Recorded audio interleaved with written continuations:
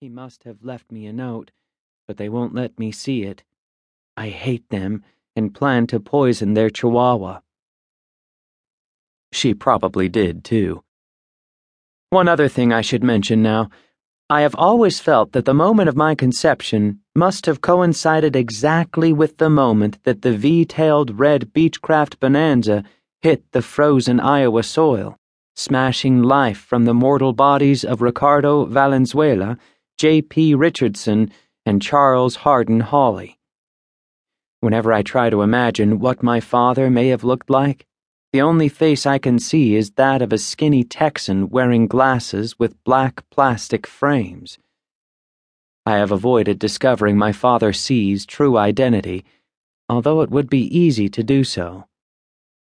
That's enough to begin. My name is Oliver Vale. I live in the one-story Kansas ranch-style house Mother willed to me.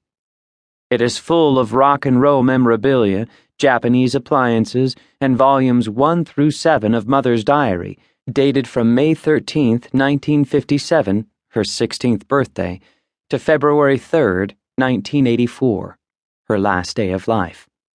I pasted the white date sticker on the spine of Volume 7 myself. Then I called the ambulance to come and get her. At 1:03 a.m. on Friday, February 3, 1989, the picture displayed by my 25-inch Sony color television dissolved into bright speckles of static.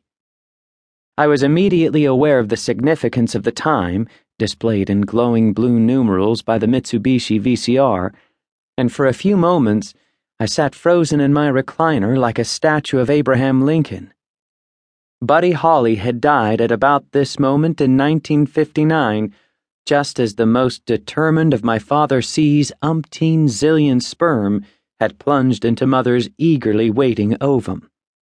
As a multicellular process, I was exactly 30 years old, and my Sony was delivering white sparks in celebration. Mother had been dead 5 years. I tried to ponder the significance of it all, and convinced myself that there was no significance. The Sony had been presenting static of this sort with increasing frequency over the past several weeks, and it was only coincidence that it was doing so again at this particular moment.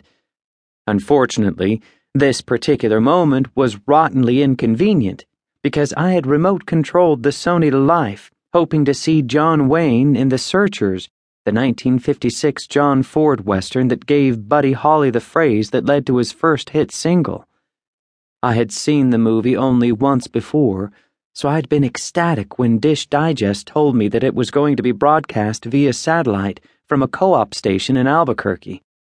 I had spent a good part of the chilly evening redirecting my creaky Skyview satellite dish to the proper point in the heavens, and had even popped a $7 blank tape into the Mitsubishi.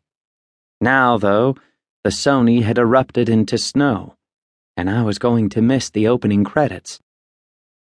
Leaving the VCR running, I grabbed my 10-inch crescent wrench from its place on the coffee table, ran through the dining area, kitchen, and utility room, and slammed out through the back door. The temperature outside had dropped about 15 degrees since I'd finished tinkering with the Skyview, and the shock of the cold stopped me for an instant. In that instant, I saw that the night was clear and beautiful. Except for the dull orange glow of Topeka 8 miles to the north, the sky was purplish black and full of stars.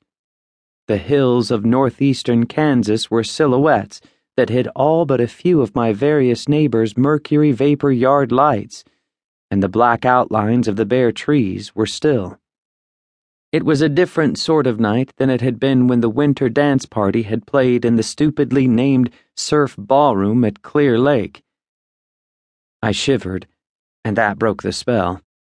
If I didn't hurry, I'd miss the Indian attack and the slaughter of most of John Wayne's relatives, so I sprinted across the dead lawn toward the 8.5-foot aluminum dish. It glowed a dull white in the wash of the yard light, but that didn't help me see the stepladder that I'd left lying on the ground beside it. I tripped over the ladder and fell forward, banging my head on the dish's lower rim.